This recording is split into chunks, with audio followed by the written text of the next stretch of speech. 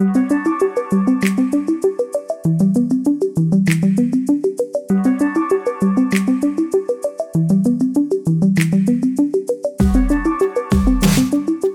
Formation, Pastor Ryan and Pastor Tyler here. Welcome to another episode of The Weekly, where each week we take an opportunity to explain the whys behind what we do as a church family. This week we want to discuss why we do what we call a turn and greet in our service. So this is that point after worship where our worship leaders, if they remember, regularly forget. Yeah. But if they're supposed to say, hey, before you grab a seat, turn to someone and say hello, basically. Yes. Now, have we ditched the turn to someone you never met before? I think that it happens like 50% of the time. Got so it. 50% of the time it gets forgotten, period. 50% of the time that little part gets left out. Sure. And I do think one thing that's a little different now in our new setting is it's so small and we're all so on top of one another. It's less important you can't roam around the room. Exactly. So unless you're sitting next to someone you've never met before, it's Right. pretty hard. Right. Yeah, that's fair. So I think I've gotten some questions about this before. And I've even gotten questions here in the new space because people are like, well, if we have 20 minutes of connection time, for instance, why do we do the turn and greet specifically? Yeah. So I thought it'd be worth talking about, and I think it's worth just acknowledging on the front end that I think that both you and I have a pretty strong love-hate relationship with the turn and greet. Sure. And for me, anyways, it goes beyond the fact that extroverts don't mind it, but as an introvert, that sort of roaming, that's just not my favorite environment. But for me, it really goes back to the first church that I worked at as a worship pastor. The lead pastor was super dogmatic about the language that set up the turn and greet. And he always did the same way. He'd say, hey, before you grab a seat, and sometimes I had to do it as the worship leader, turn to someone and give them three things: a look, a word, and a touch.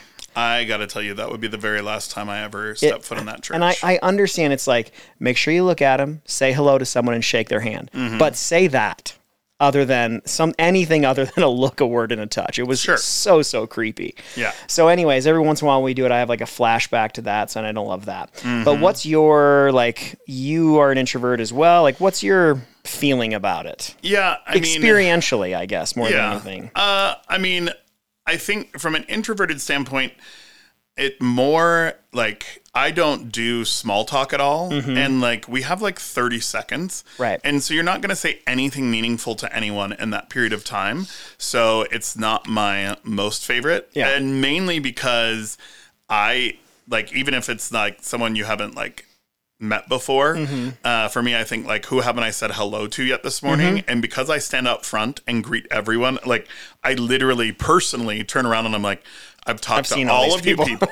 So it's not the most advantageous for me. Right. But yeah, just saying hi or whatever, the introverted part of me isn't as intense as I just wish and it's even true as people come in, you're one of the just kind of generic things that you say, hey, how are you doing? And when somebody says not good, there's not really a place to stand off to the side and have a conversation. I mean, sometimes depending if somebody's having a really rough day, but most of the time you're just well, thanks for being honest. And I think that same thing would probably be true in that turn and greet. Yeah.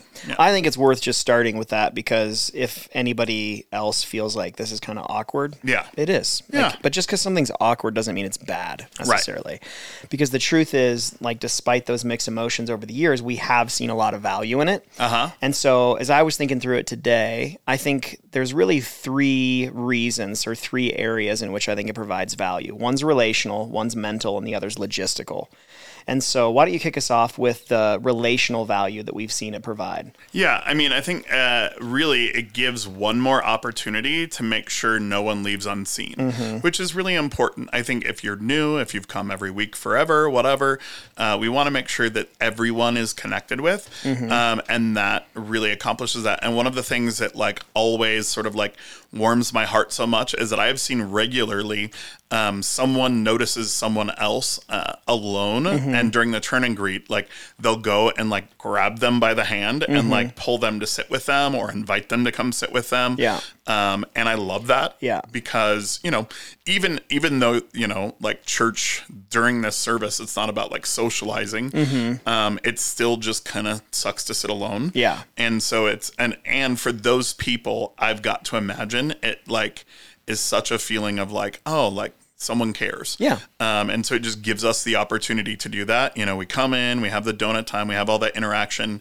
but it's easy to sort of get caught into your kind of circle or your bubble. And this really forces people to like take a look around. All right, is there somebody I haven't talked to? Is there somebody that looks like they're having a rough morning? And I could just like, even if all I do is sit by them, or, you know, I've even seen people relocate themselves to sit by someone. Yeah. So I love that. Yeah, I actually think that thing you were saying a second ago is a bigger liability for us now, because I've noticed how with this more intimate environment, Sunday feels like kind of like a family reunion type thing. Sure. And so I've just noticed that people tend to gravitate to the same pockets of people on Sunday.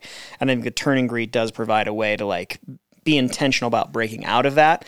Also, I'd say not everybody does come at 10 for the connection time. You know, like we have people that just skip right through right before service starts, and they haven't connected with anyone possibly until that turn and greet happens. And so I think that that's a valuable time as well. Sure. So there's relational value. I would say secondly, there's mental value. And this is just might sound really practical, but I still think it's a thing. It provides a mental breather, I would say, or brain break is kind of the phrase that we've always used, between the singing and worship time and the teaching time. Oftentimes, you know, as I look around the room, I see like music is profoundly powerful in some people's lives. And so as a result, people get very emotionally, mentally charged at times. Sure. And I think that gives everybody just like, even if it is just 30 seconds or 60 seconds, a chance to take a breath and kind of reset before we go into that sort of rational, critical thinking part of a teaching time. Totally. So I think that's a big benefit as well. What's the last one? Yeah, I think then lastly is just the logistical value. It gives us that time to physically transition our worship team. So our space is tight. I know even as I go up to like do the announcement, sometimes I'm like, you know, sort of limboing in between the drums and the mic stands and all of that kind of stuff. And so they need to be able to like go to their seats and like get settled and that kind of thing. Our production team, you know, they have a standing desk that they like raise up and lower. And if it's totally silent, you hear boo. So it's just not real classy. Yeah. So there are a few like things that it helps us be able to accomplish.